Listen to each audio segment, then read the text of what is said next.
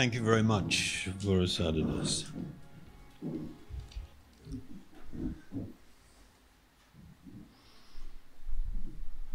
Om Agnat Mirandasya Gnajana Salakaya Chaksurum Militan Yena Tasmai Sri Guruve Namaha.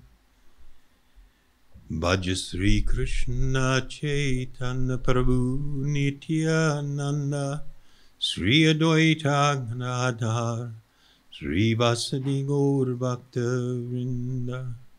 Hey Krishna Kauruna Sindhu Dinabandhu Jagatpate Gopisha Gopika Kanta Radha Kanta Namostate. Om Namo Bhagavate Vasudevaya. Haribol. Nice chant. Yeah? Different kind of joyfulness. One of our great spiritual preceptors in our lineage from about 500 years ago, his name was Rupa Goswami. And he wrote a famous verse that says, I do not know how much sweet nectar the two syllables Krishna have produced. When this holy name of Krishna is chanted, it appears to dance within the mouth. We then desire many, many mouths. And when the name enters the holes of the ears, we desire millions of ears. And when the holy name dances in the courtyard of the heart, it conquers the activities of the mind, and therefore all of the senses become inert. So, there's two kind of approaches to what's called samadhi, the highest immersion in transcendence. One is a mechanical process where you forcibly take control of the mind and force it to submit and bring it into a very central focus. And when you can do that for a long period of time, you now immerse the vehicle of the mind in that which is transcendental, that which is spiritual. And that immersion is called meditation. When one becomes so deeply absorbed in that experience, where they're actually experiencing either the transcendental nature of the soul itself or the connection with the Supreme Soul, one becomes lost in this ecstatic immersion. And this is called samadhi. To do it by the mechanical process takes decades of practice and determination and being isolated in a state where you're not disturbed by other things. The process that was promoted by Chaitanya Mahaprabhu, who was the spiritual teacher of Rupa Goswami, was that in this age, the most suitable way, because people are in bad shape, their minds are running wild, the most suitable way to achieve this condition is by the focused singing, particularly in congregations. There is like a special potency there, where people hear and sing and chant these transcendental sounds. And, what inspired me to talk about this is just the experience that you had when Varan Sada was leading us, in this kirtan, where even if it's for 5 minutes, you can enter a state where all your worries, all your cares have gone. You're not even remembering where the car's parked. You're not thinking about how you look, or if you are, you haven't got to this condition yet. And you're just absorbed in that sound. And there's something going on there. It describes, it's like the holy name has come and danced within the courtyard of your heart. And as a result, the mind actually has surrendered. It's not dragging you everywhere. You're just hearing the sound and repeating the sound. And you don't know why, and everybody's smiling. This is only the beginning. These are the early stages of experiencing the actual spiritual potency. See, these sounds are not ordinary sounds. Our dear friend Ivish the other night was talking about the Onion song. I got to look that one up. That was, I didn't know about that. I usually use mango, and it's kind of like if you go mango, mango, mango, mango, mango, it just doesn't do anything for you. You don't get to taste anything. You don't experience anything. After a while, you just go nuts. Mango, mango. These spiritual sounds, actual spiritual mantras, are not just sound syllables. These syllables are like a container, and what is within that container is an enormous spiritual potency. And that is why how you receive mantra is of critical importance. Somebody can't just read it in a book and then share it with you, and you become transcendentally realized from using it. Because what has only been passed on in that regard is the container, the syllables, but not the potency. So I also use example, just like when the fan is on. And if you had sun streaming in the door on the fan and it was casting a shadow, the shadow has exactly the same shape as the fan. And you can even see it turning, and perhaps even see there's like a blade moving, very fast. But if I put my hand in front of the shadow, I don't feel any air or wind blowing. But when I put it on the actual real fan, then there is a potency. So in a similar way, actual transcendental sound possesses an incredible spiritual potency when only the shadow is past the outside form, but you don't have the potency attached to it. Then one does not derive the benefit that one does from receiving true spiritual sound. And you only have to receive it once. And having heard it, to begin to utilize it in your life.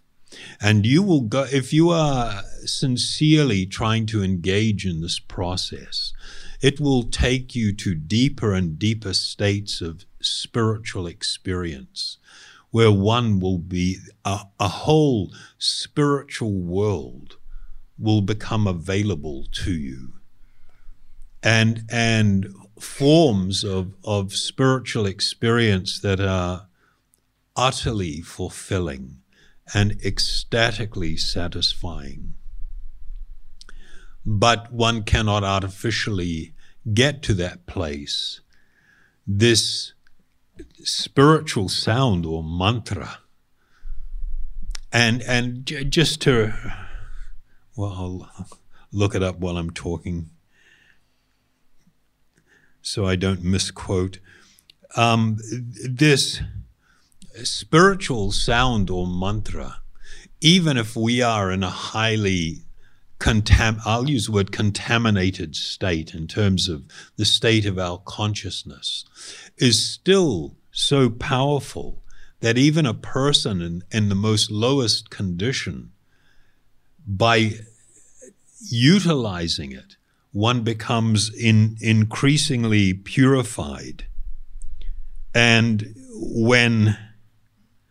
as one becomes increasingly purified, then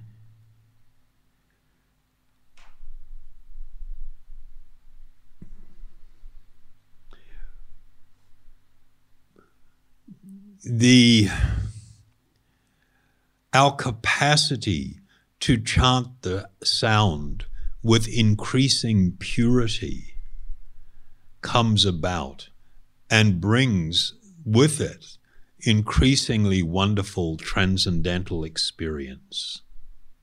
There's a famous mantra in the Padma Purana, which is a very ancient Vedic text, that states sampradhaya vinehe mantrasti nishphala mataha.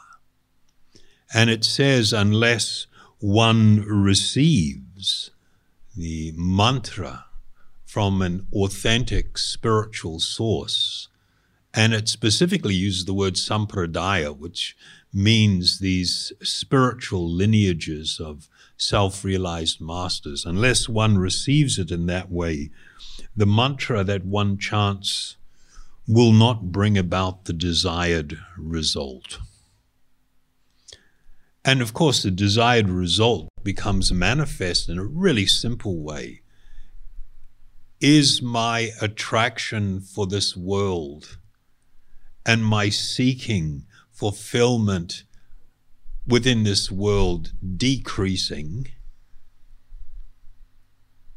Is my attraction for spiritual practice, for these transcendental sounds, increasing? This is the symptom to know how we are doing. Okay, so that was inspired by our lovely chant. Anybody have question? Before I do questions, I would very much like to thank all of you for showing up. You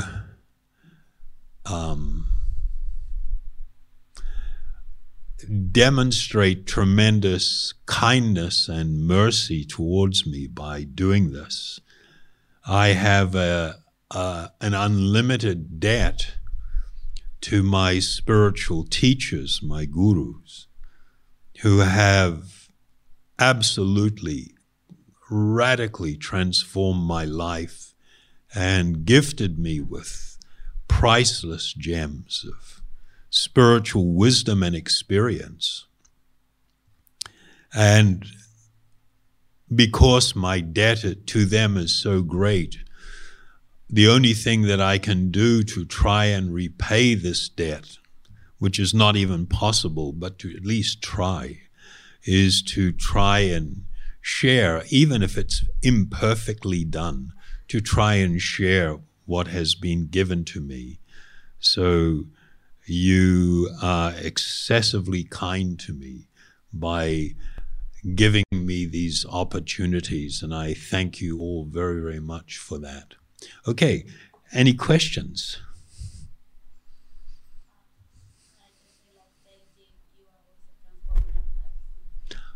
Okay, that's all right.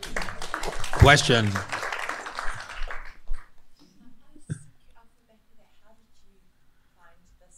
How did I find this pathway?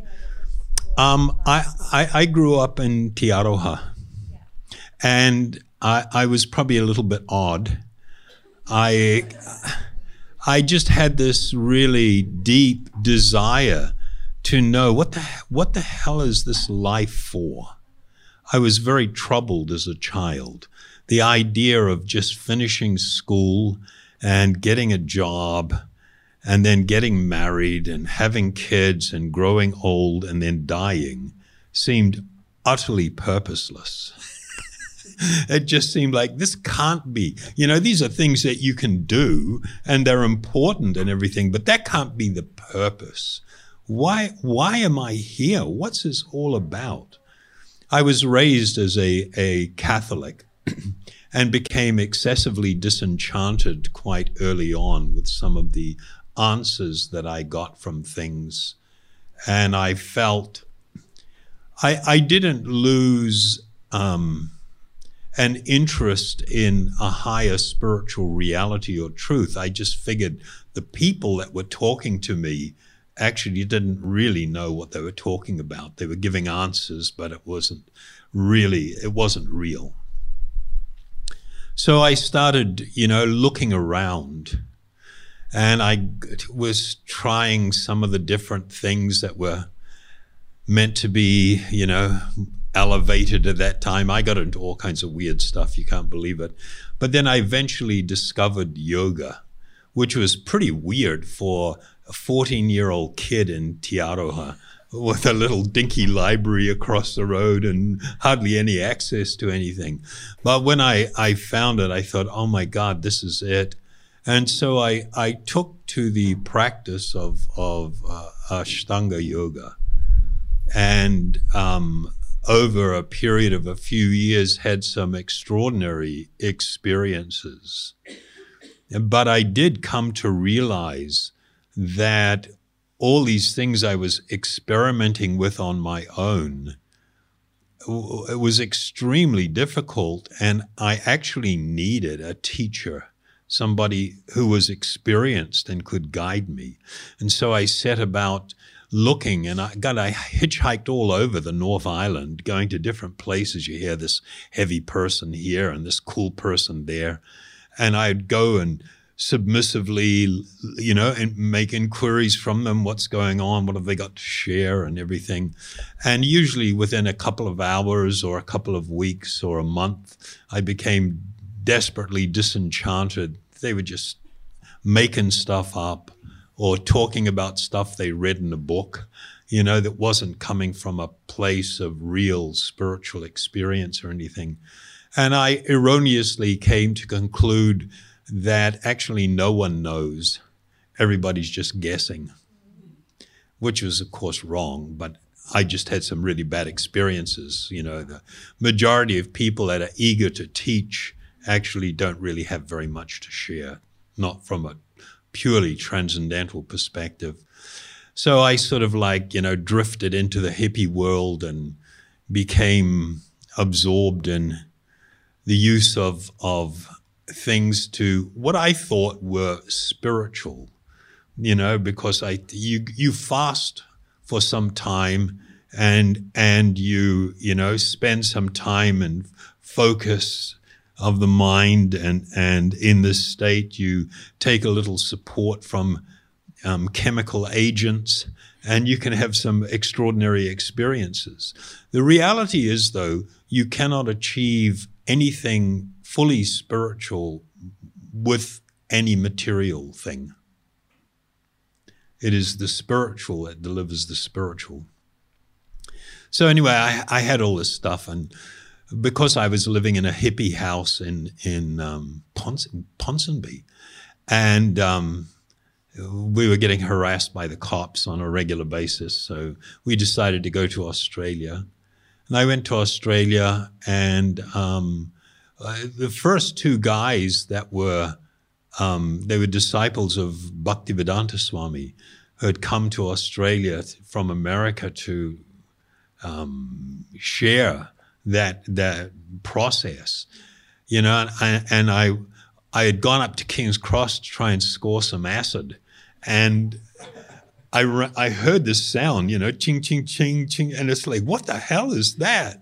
And I came over, and there was this group and these two people there, and one of them was the nicest person I'd ever met at that time. The other guy was an absolute dick. So it was kind of like, whoa, bit of contrast here.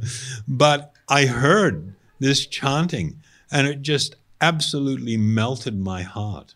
I just stood there in tears, and I was just absolutely transfixed. I had no idea what it was, but I recognized that this is deeply significant for some reason. And this is what I had been looking for, even though I didn't know what it was. So I kind of moved in with them for a little bit. Bhaktivedanta Swami came out to Australia on a visit, and he was excessively kind to me. He showed me tremendous kindness, and I was overwhelmed by that, and he left and went back to India after about 10 days.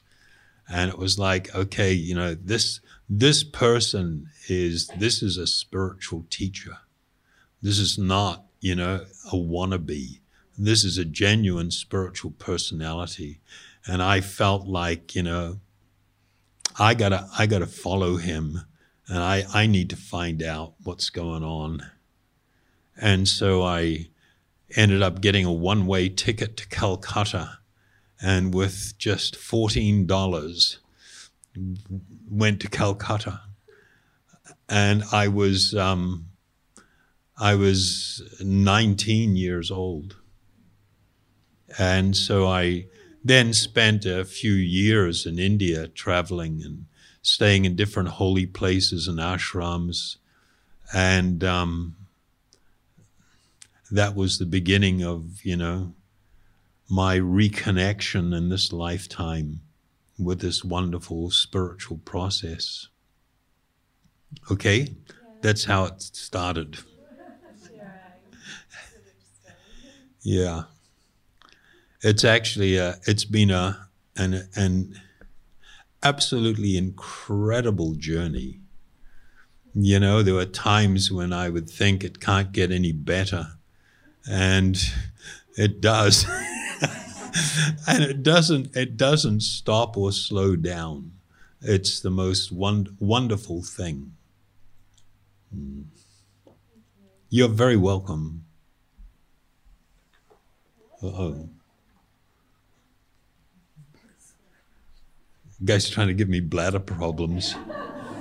If I drink all that liquid, I won't be able to finish the talk.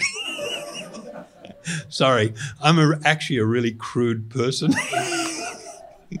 I don't have very much going for me, except that I've, you know, by enormous fortune, happened upon something life-changing and incredible. Okay, what else?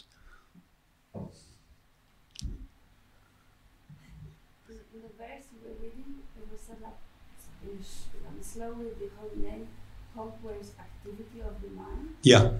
So, yeah.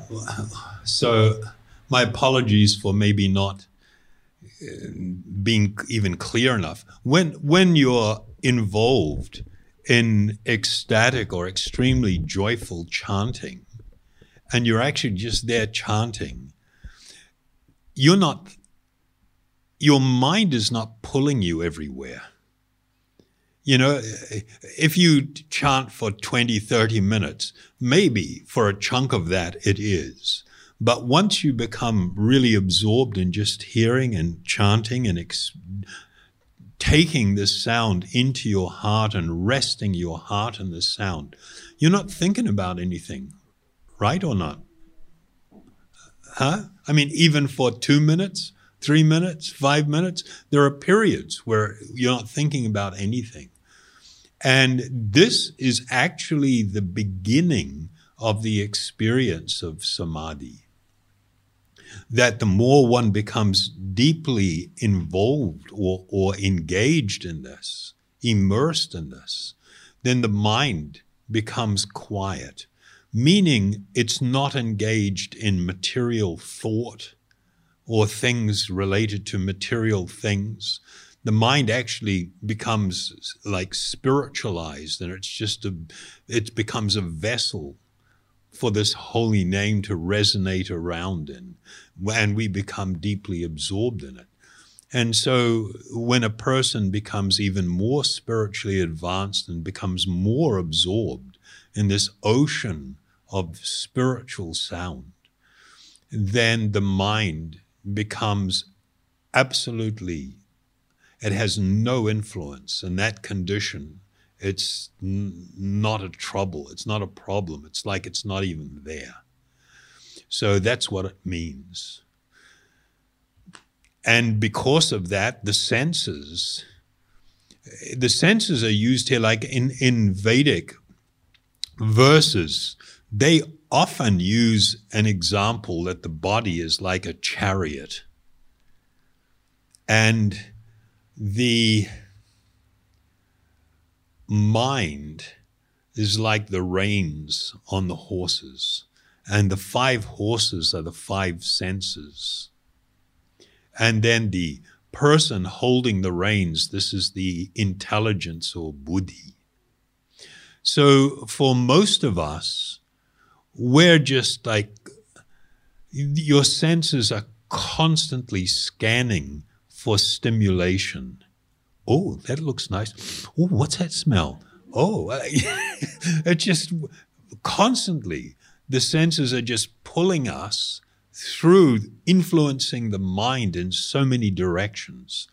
And it's likened to when one has no control over the senses. It's kind of like, people that do the Vipassana experience where, they're just stuck in one place and nobody's allowed to talk. And, after a while, you're just going like crazy. It's like, ah. And when you get past it, then it's kind of like you experience this quietness and this peacefulness. I think there's a biblical verse that says something, be still and know the Lord. And it points to this practice that's universal in nature, that when people become deeply, quiet and stilled, and they become more absorbed in that which is transcendental, even my own spiritual nature, the experiences are wonderful. And so, it's not like while you're chanting, you're not thinking about Doug's ice cream van and going out for a bit of tongue stimulation or ear stimulation or, nose stimulation or genital stimulation or whatever. Yeah? And so it said, the senses become inert. It's not that you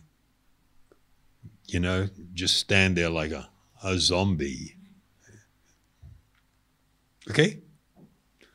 Like real simple. This stuff is not complicated.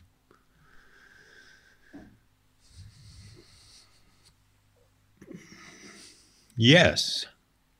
I have a question in regards to the modes of material nature. And so I understand that the mode of goodness is a platform for moving into transcendence.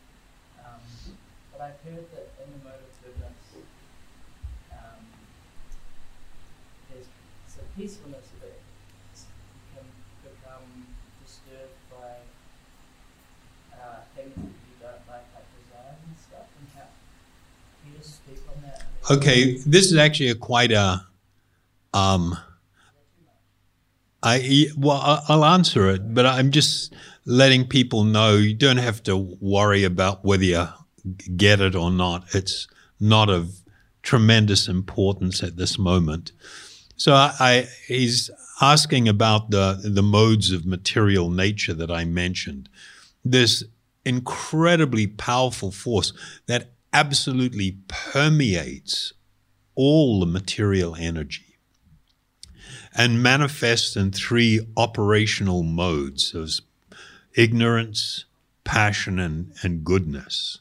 And everybody is deeply influenced. In fact, these forces that you're not even aware of are actually determining the direction of your thoughts and the direction of your desires, and then the activities that come from it. And I had mentioned that in most of the yoga processes, people were advised to try and become more situated in the mode of goodness because it's a better platform to approach spiritual practice from.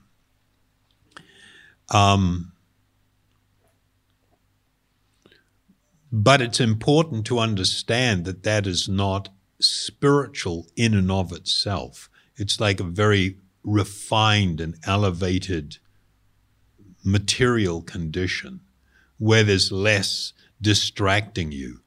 So what he's talking about, though, is it also has its own problems, meaning that a person can become so fixated and conditioned by the experience of the mode of goodness that they just can't go and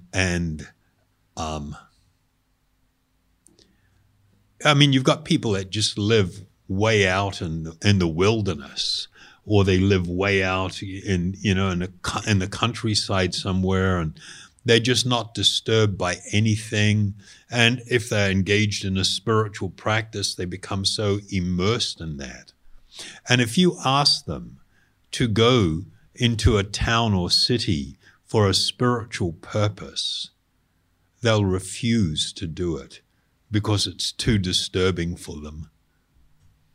And in our lineage, one of the great hallmark of our spiritual teachers is the absolute dedication of their life to try and help the vast ocean of suffering living beings, and to try and help in their upliftment.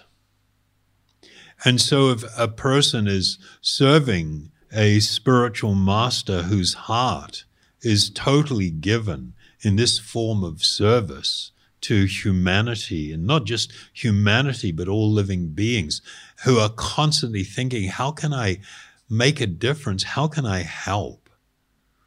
Then you may be asked to go and give a meditation class somewhere. But if you're so addicted to living in this world of peacefulness and quiet and everything is wonderful for me in my spiritual practice, and the idea of getting in a car already freaks me out, and then driving to a city and being around all these people, it's just like, oh, it's ruining my peacefulness. A person in that state is actually not in an elevated spiritual condition. It's a very subtle form of selfishness, of self-centeredness.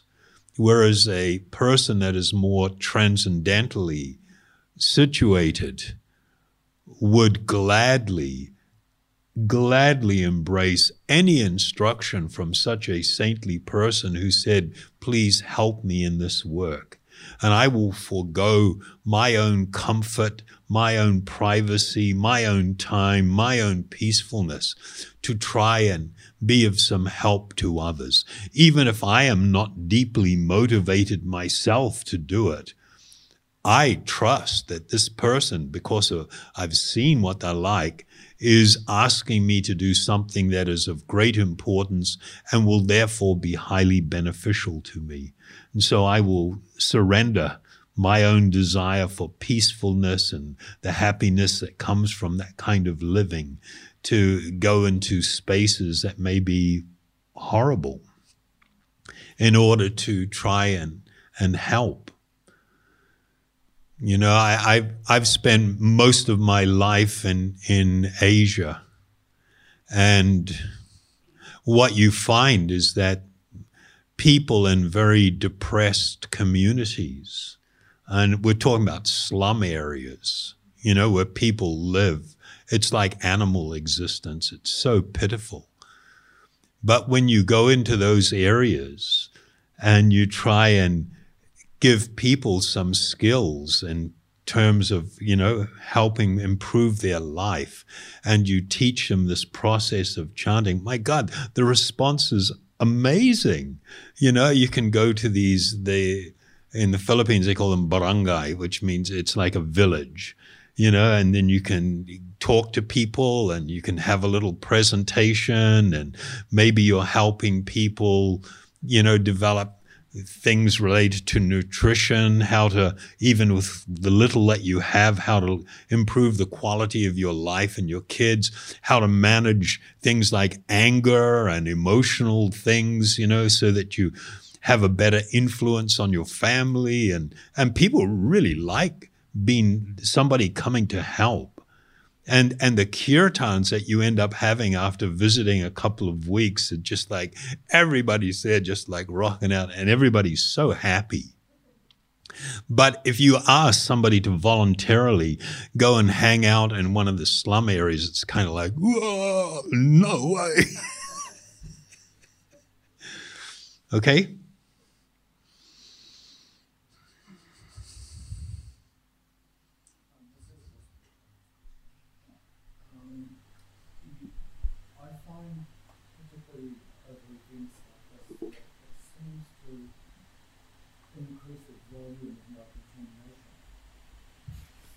Do you want to repeat that again?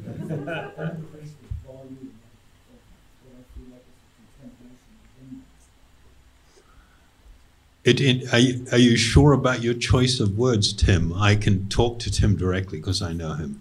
It increases the volume? Well, it may become more evident, but it's not increasing the volume of it.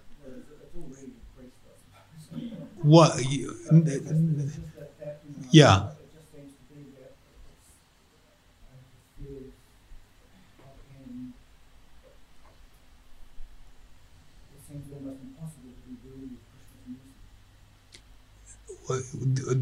Okay.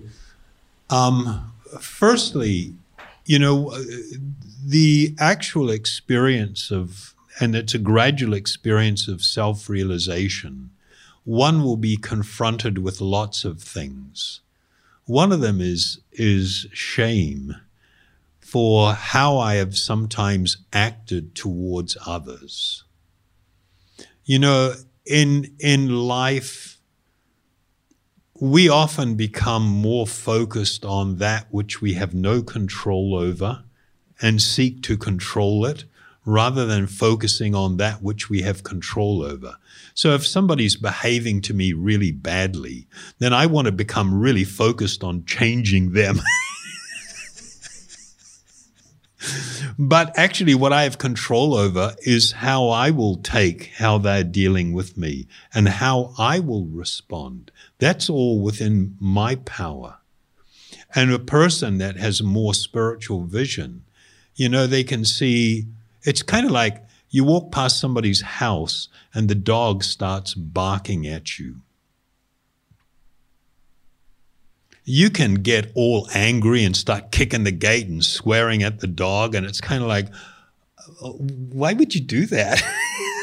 That doesn't help you or the dog or the situation.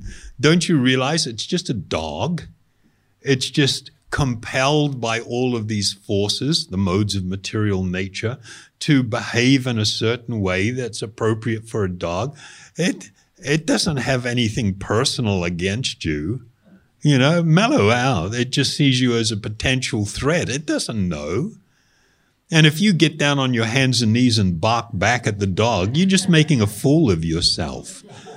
I'm using this as an analogy. This is often how we relate to each other. And it's kind of like, well, why are you so fixated on trying to change everybody else? Why don't you just consider how you should see this? You know, maybe somebody's lost the plot. Maybe somebody is overwhelmed by the modes of nature that become victimized by their own mind and anger. And instead of feeling pity for them, we become angry at them. This is a choice. This is a choice. And so a growth in spirituality, actually, you know, it's just like, whoa, when I actually get to see all the crap that's going on in my own mind and heart. You know, it's like another example. You get 5 people together that know each other well. You give them a piece of paper. You go, okay, everybody, write down, and Mary, you don't have to worry, just sit there. Everybody, tell me all of the bad things about Mary. It's like, yeah. You know, bam, we got a big list. And you go around the room and everybody does it, and everybody can make these long lists. And then you're all given a piece of paper and you go, okay, can you kindly list down all of your faults and bad qualities? Yeah, maybe this one. Yeah, kind of like this. And shit, I only got 3 items here. I better get writing. And soon you're making stuff up. And it's like, we are blind. We are blind to how we're behaving and what our, material characteristics and the material mind, the quality, what they're like. We're often really blind to it. We're not introspective. With spiritual practice comes growth, and one will become actually increasingly aware of stuff they weren't even aware of before. Now, you've got 2 options in how you deal with that. One is is to become more humble. And it's like, oh my God, I didn't realize that it was this bad, and I'm really sorry for that, and I need to do something about it.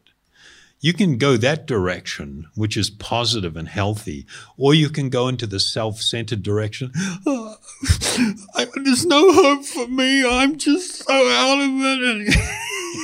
Which is an influence of the mode of ignorance. So you can go in these 2 directions or something in between. But one of the experiences of genuine spiritual growth is increasing humility, because one becomes, for whatever reason and for whatever motivation, I have often acted in a way that's actually shameful. And the more one becomes aware of their eternal spiritual nature, it's just like, oh my God, what have I done that I'm in this situation? And when I say that, I mean fallen from this stature of being this perfect, extraordinarily wonderful, completely lovable, amazing spiritual entity, to now taking on these material identities and bodies and living in this crappy existence and being completely overwhelmed. And yeah, you're going to have heavy reactions to it. To feel unworthy is good, but if one only focuses on that, that's ignorant. We should know that I have an eternal friend. We are all brothers, and there is an ancient text called the Brahma Samhita, and it describes that the living being is bound by an eternal bond of kinship to the Supreme Soul.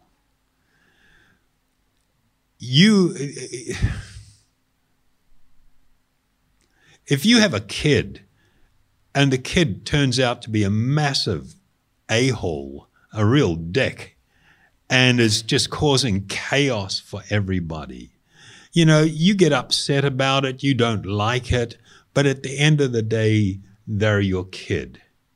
And they may head off and just mess up their life massively and cause all kinds of trouble and chaos, as we heard last night. Right? But for the parents, this is still my child. And if my child comes back and says, just even one time, I'm really sorry, it's kind of like everything is washed away. Because of that bond of kinship that exists between a parent and child. On a spiritual platform, we have the most intimate kinship that we actually have is with the Supreme Soul. There is nothing more intimate and binding and wonderful than that. And while we may have messed up really bad and gone off in wickedly, monumentally bad directions, at the end of the day, that spiritual reality is there. I don't have to fight for worthiness, for acceptability. It is part of an eternal spiritual connection. Okay? And so while we should accept, I'm terribly unworthy, it doesn't invalidate this other transcendental truth. And even though I am so unworthy, I am so happy that I am loved. I am so happy that this is my identity. This is the nature of that relationship, that connection. Is that the only one spiritual relationship with any other relationship with material? Again? Is the relationship with the Supreme Soul the only spiritual relationship in essence? Or eternal relationship? No. You can, was it here the other day? Yes, it was. I was talking about the Varnashram system, and people who marry should do so with the understanding that this is an eternal spiritual being housed in this particular body that I see as my husband or my wife. And similarly, I am an eternal spiritual being, and we are on the same path and we are on the same direction.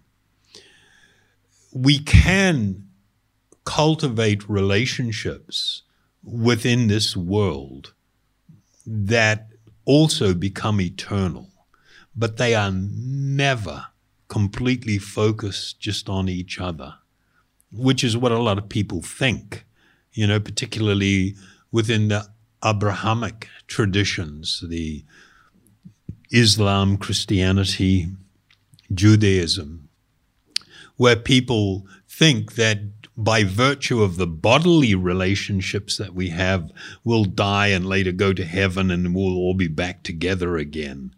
Which actually, if you think it through, it's sort of like, well, what about great-grandma and great-grandpa? Are they going to be there as like really old people in wheelchairs? They want to be young people and their relationships, and so how do we do it? What if grandma shows up and she's like 7 years old, and it's kind of like, how am I going to recognize her?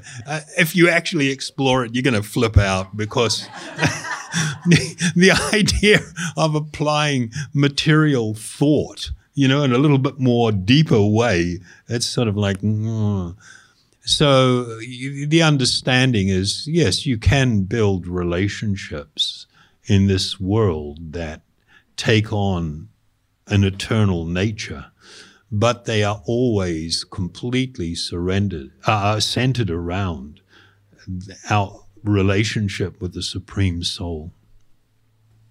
This is a deep subject, so just touching it there. What's time?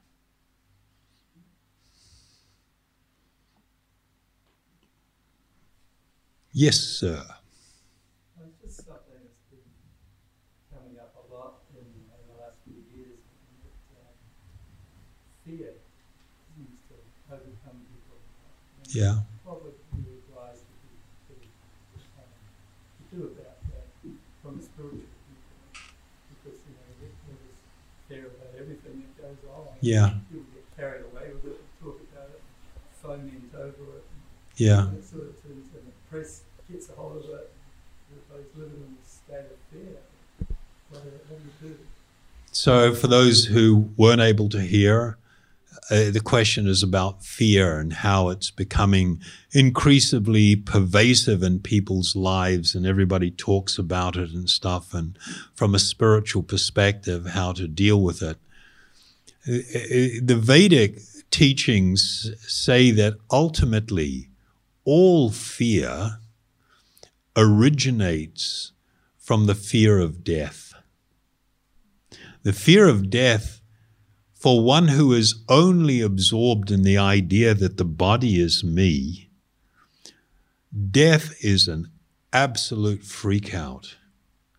I mean, when you gaze down at the body of someone that you knew and there is nothing going on, there's no one home, you know, and it's like people become traumatic. I've seen people at funerals just screaming and crying and being pulled away from the coffins and stuff. And it's just like, oh my God, we suffer so much. It is the fear of things really coming to an end. And why does that disturb us? From a spiritual angle, because we are actually eternal spiritual beings, when we falsely identify with the body and we see something like death, it's so incredibly disturbing because it's contrary to a deeper nature of the soul itself, that we are eternal. And we don't understand it, but we have that feeling, and it really, really drives us. Things have become more pronounced probably in the last 8 years or so, or 10 years, largely due to both social media and regular media. I mean, there's an old saying that they had in newspapers. Does anybody know what a newspaper is? You know? They've gone by the way by, you know, it's just like, they used to say, if it bleeds, it leads. That was known in that industry. In other words, you've got a headline tragedy. You've got to headline it because it grabs attention. It makes people buy the paper and then read all the other stuff.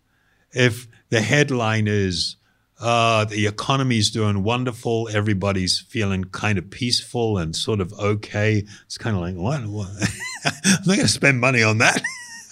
But if I see some massive tragedy, some shooting or some, you know, murder thing or some horrific thing, or plane was shot down by a missile over Ukraine, you know, that one that happened and everybody died, and it was kind of like, then everybody wants to get it and read it. There is that tendency to be attracted to unpleasant things.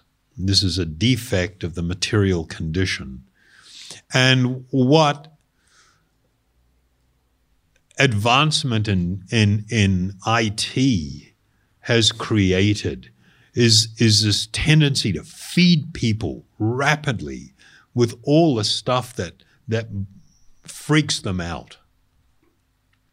And so just by hanging out on your device, you're going to be made increasingly aware of all the terrible things that are going on, or all the terrible things that disturb you. So I'll just read a quote.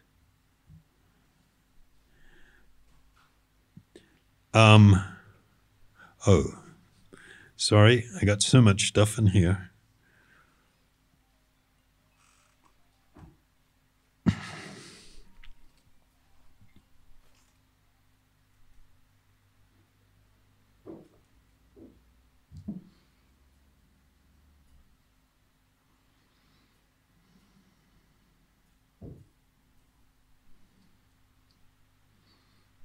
My apologies. It's worth the wait, I promise.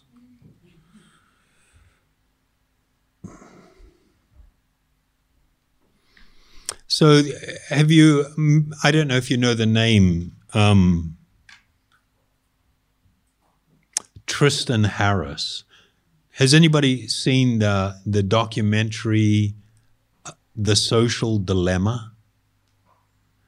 You absolutely should watch it. Absolutely. It's all of the insiders in big tech talking about how outrageously bad it is. And everything is designed to absolutely manipulate everyone. You think when you hit the friend button that it's all kind of quite innocent. You have no idea this vast array of it's just like supercomputers are pointed at you from the other side of the screen, watching everything, monitoring everything, feeding you everything. So this guy used to be a design ethicist for Google, and he resigned because he saw how bad it was inside. And in giving a testimony to U.S. Congress, he described that big tech's business model, this is their business model, is to create a society that is addicted, outraged, polarized, performative. Performative is the selfie thing. I'm so happy. Performing for others to get, adulation and acceptance. Performative and disinformed. They're creating a society that is addicted, outraged, polarized, performative, and disinformed. And he said, that's just the fundamentals of how it works. So, like, for instance, Instagram, was finally had to admit, or Facebook, who bought Instagram, that they had this crappy model where young girls who were really troubled by body image, you're going, I tell you what, the most horrible transition in life is from childhood to becoming an adult. That time, there's chaos. And everybody's suffering so many insecurities and wanting to be liked and accepted and, all this kind of stuff. After a while, people get old and they go, oh, who gives a shit, But that time is like really intense for people that are not so experienced in this lifetime and not so knowledgeable and prone to be really susceptible to emotional influences. And so what they were doing was if your profile, and they build a profile on everyone, all users. And if you're identified as a young female and you do anything that indicates, just by looking at a video, looking at a post that has something to do with body image, they would actually start feeding you stuff on the side about people struggling and getting depressed by it and developing eating disorders. And Instagram had massively contributed to this epidemic of eating disorders with young girls in particular. They were directly they were manipulating people to go down that rabbit hole just to keep them on there. And the promise that has been offered by the tech companies is if you keep looking, you'll find a solution to your problem. But all they're doing is feeding you more and more problems. So it is because of, we're not even very alert to how badly we're being influenced. But because we're being hammered by all this stuff all the time, the level of insecurity and fear is skyrocketing. And it's massively contributing to, the mental health crisis that pervades the developed world. It's responsible for a lot of things. And so this tendency towards, being more fearful comes from actually living a really unbalanced life, being overly focused on things that are actually not very important or significant.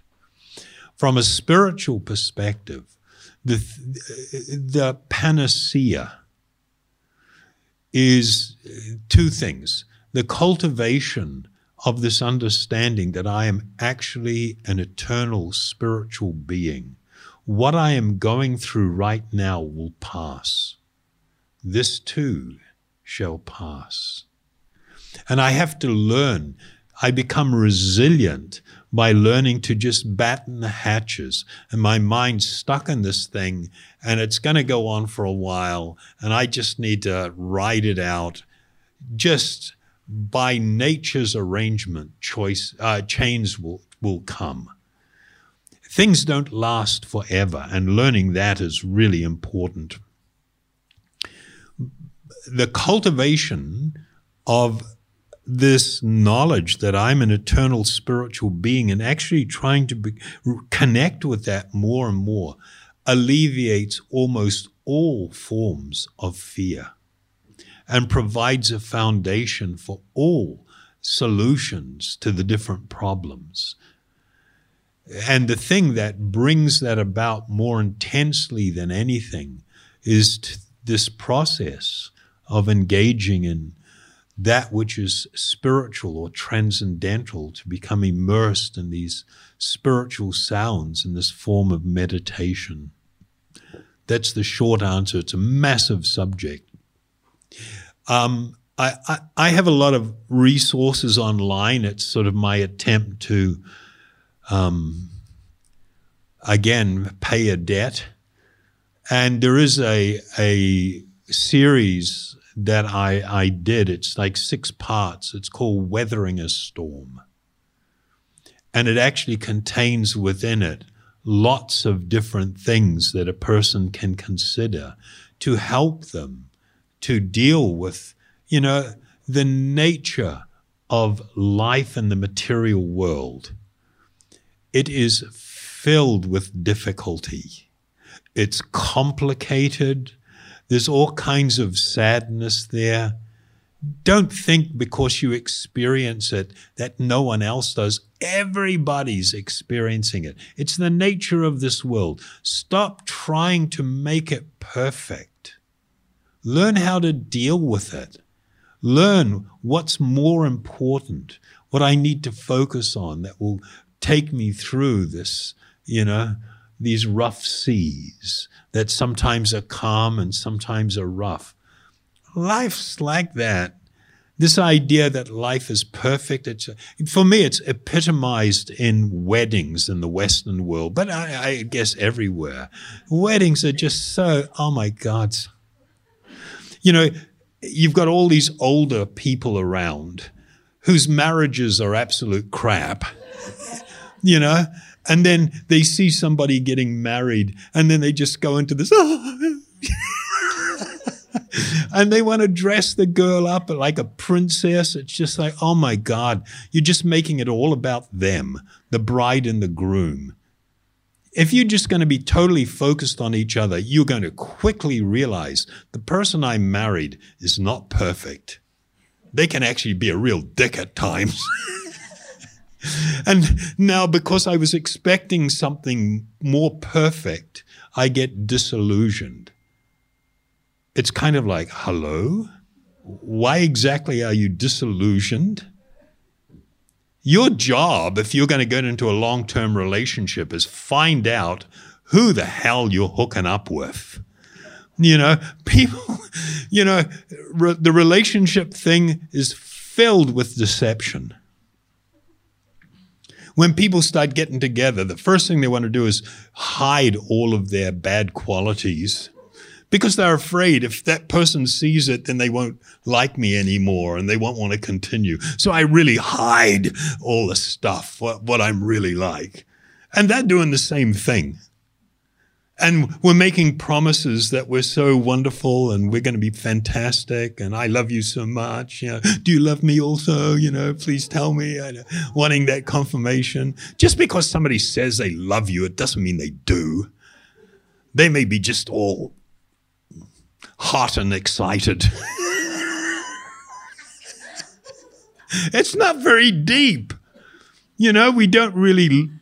We don't learn how to relate heart to heart, how to embrace shortcomings, how to, work together towards something better and understanding, well, we're both in need of help and assistance here. It's kind of like we go into these things with this massive fantasy, and they lived happily ever after. Bullshit. What did it take? 6 months? A year before they're throwing things at each other and screaming and shouting? And then, of course, there's the make-up sex. Oh, that's so good. It doesn't change anything. It's just more of the same passionate behavior that's actually very destructive. So, we're deeply conditioned by so many things. We're not practical. But having clear goals in your life and accepting proper guidance and actually really trying to apply it to live by principles that act as amazing guardrails that keep you on the road so you don't go off down the cliff is really important. But we're lazy, and social media and the media in general have all learned it's all about the clicks. They're going to promote headlines. They're going to do stuff that get the clicks. And so the more dramatic and horrible or whatever it is, the more clicks they're going to get. And why are they getting more clicks? Because they want more money. That's how they are able to position themselves to sell advertising. It's all just driven by getting the money. And it's really unfortunate. But so, we have these epidemics of fear and loneliness and all this stuff. Cultivation of this understanding of my eternal spiritual nature and engaging in activity that will make it so that becomes increasingly evident and will then cause me to radically change the direction of my life so I can make brilliantly good decisions that produce really good outcomes. I can live a wonderful life and I can die an extraordinary death. This was a big goal, to be able to peacefully move from this body, to be absorbed in complete transcendence, to be around somebody who does this. It's just like inspiring, even more inspiring than a birth. So I usually tell people, please try and attend as many births, actual births, and as many deaths as you can in your life. It will change your life. Either it's going to be a real mind blower, or it's going to be just like inspiring. Either way, it's going to help you become incredibly grounded in your life, to live a life of great purpose, a life that will actually be very happy. And that's it. We're done. Okay?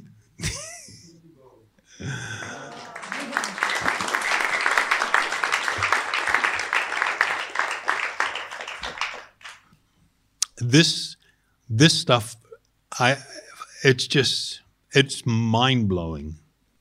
Spiritual life and spiritual truth. And it's filled with hope and all kinds of wonderful things.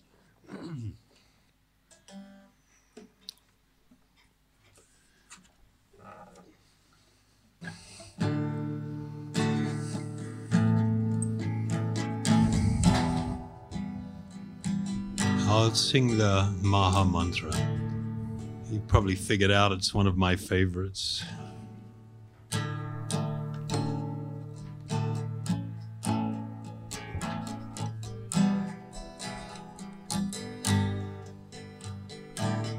Hare Krishna, Hare Krishna, Krishna Krishna, Hare Hare, Hare Rama, Hare Rama, Rama Rama, Hare Hare, Hare Krishna, Hare Krishna, Krishna Krishna, Hare Hare, Hare Rama, Hare Rama, Rama Rama, Hare Hare, Hare Krishna, Hare Krishna, Krishna Krishna, Hare Hare, Hare Rama, Hare Rama, Rama Rama, Hare Hare,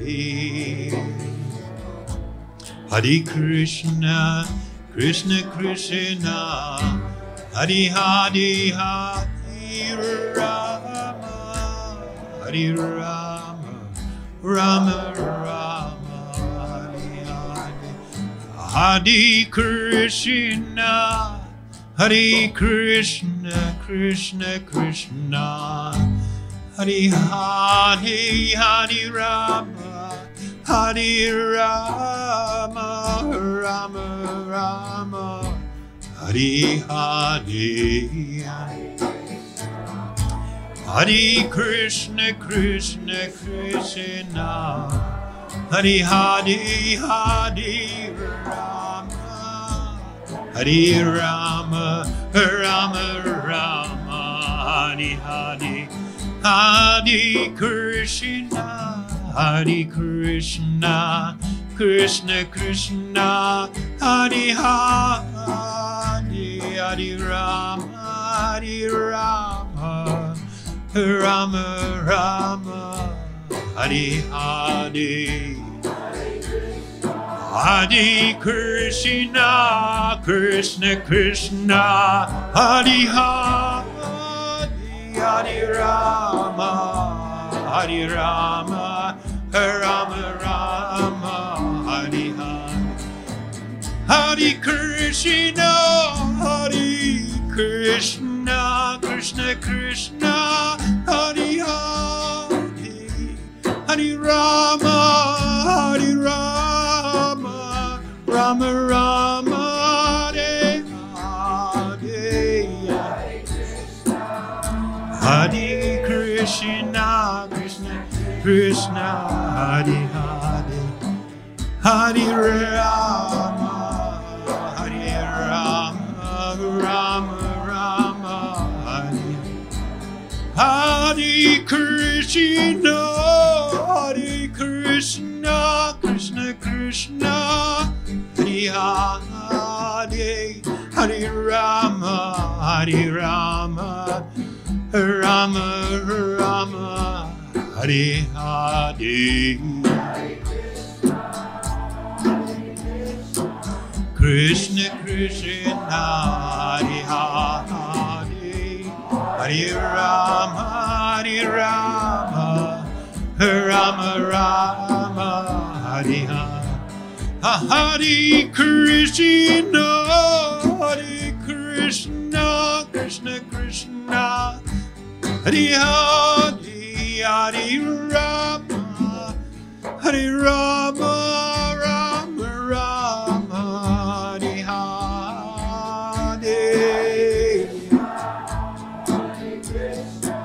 Krishna Krishna, Hare Hare, Hare Rama, Hare Rama, Rama Rama, Hare Hare Krishna, Hare Krishna, Krishna Krishna, Hare Hare, Hare Rama, Hare Rama, Rama Rama, Hare Hare,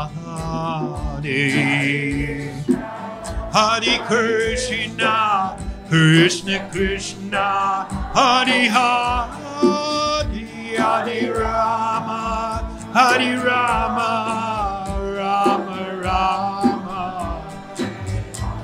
Hare Krishna, Hare Krishna, Krishna Krishna, Hare Hare, Hare Rama, Hare Rama, Rama Rama, Hare Hare, Hare Krishna, Krishna Krishna, Hare Hare, Hare Rama, Hare Rama, Rama Rama, Hare Krishna, Hare Krishna, Krishna Krishna, Hare Hare, Hare Rama, Hare Rama, Rama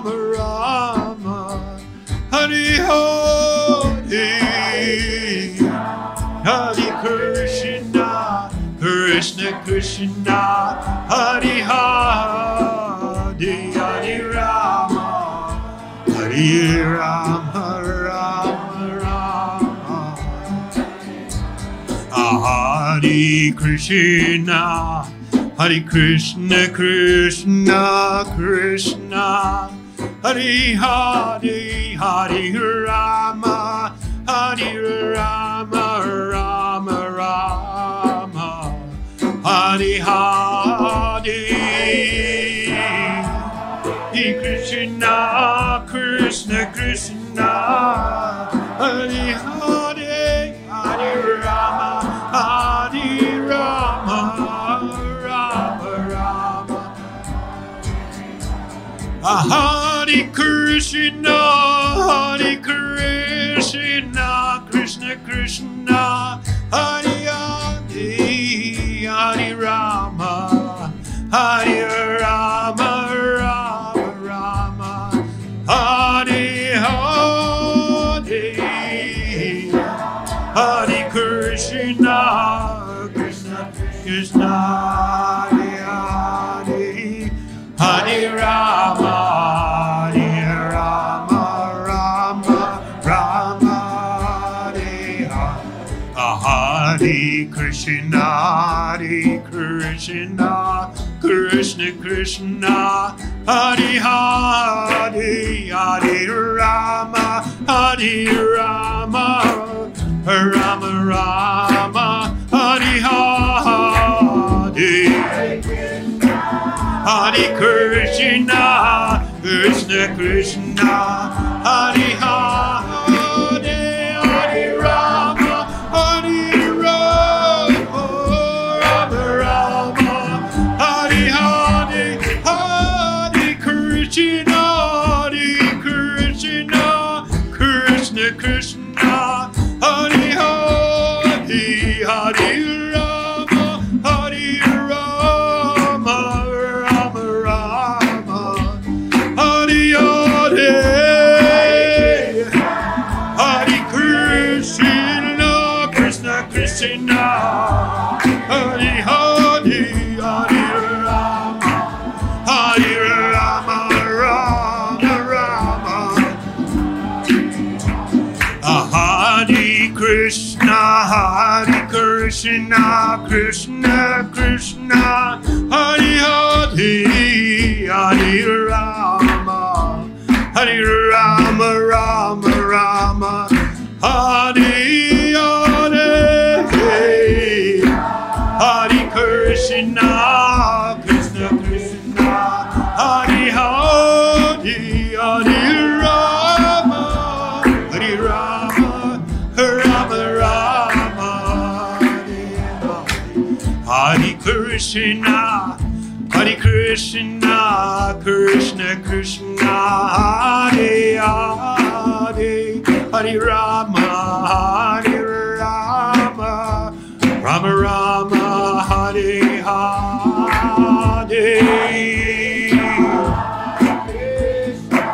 Krishna Krishna, Hare Hare, Hare Rama, Hare Rama, Rama Rama. Hare Krishna, Hare Krishna, Krishna Krishna, Hare Hare, Hare Rama, Hare Rama, Rama Rama. Hare Hare, Krishna Krishna, Hare Hare, Hare Rama, Hare Rama, Rama Rama. Hare Krishna, Hare Krishna, Krishna Krishna, Hare Hare, Hare Rama, Hare Rama, Rama Rama. Hare Hare,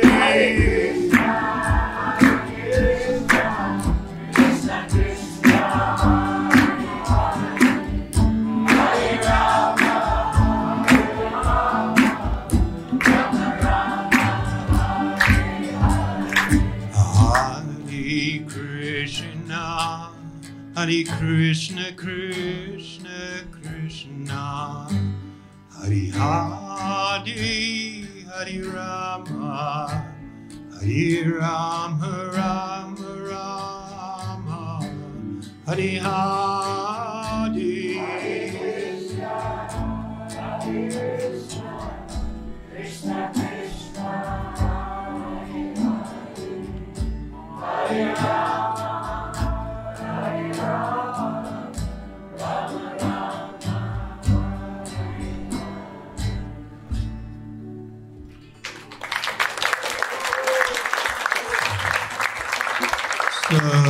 Before we end, we'll just chant a mantra that's used in our lineage a lot. It is for everybody's spiritual protection and well-being. So some of the people know it, so a bunch of people will join in. Don't worry if you don't know it, it's fine. Namaste Narashringaya Praladadadadayane Hiranyakashipu Raksha Silatam Hanikolaye Toda Shringa Parato Shringa Yato Yato Yaminta Tona Shringa Bahina Shringari Dayina Shringa Nashringa Mandim Saranam Prapanai Tabakana Kamala Varegla Kamaduta Shringa Madita Hiranyakashipu Kano Bringa Keshavadrita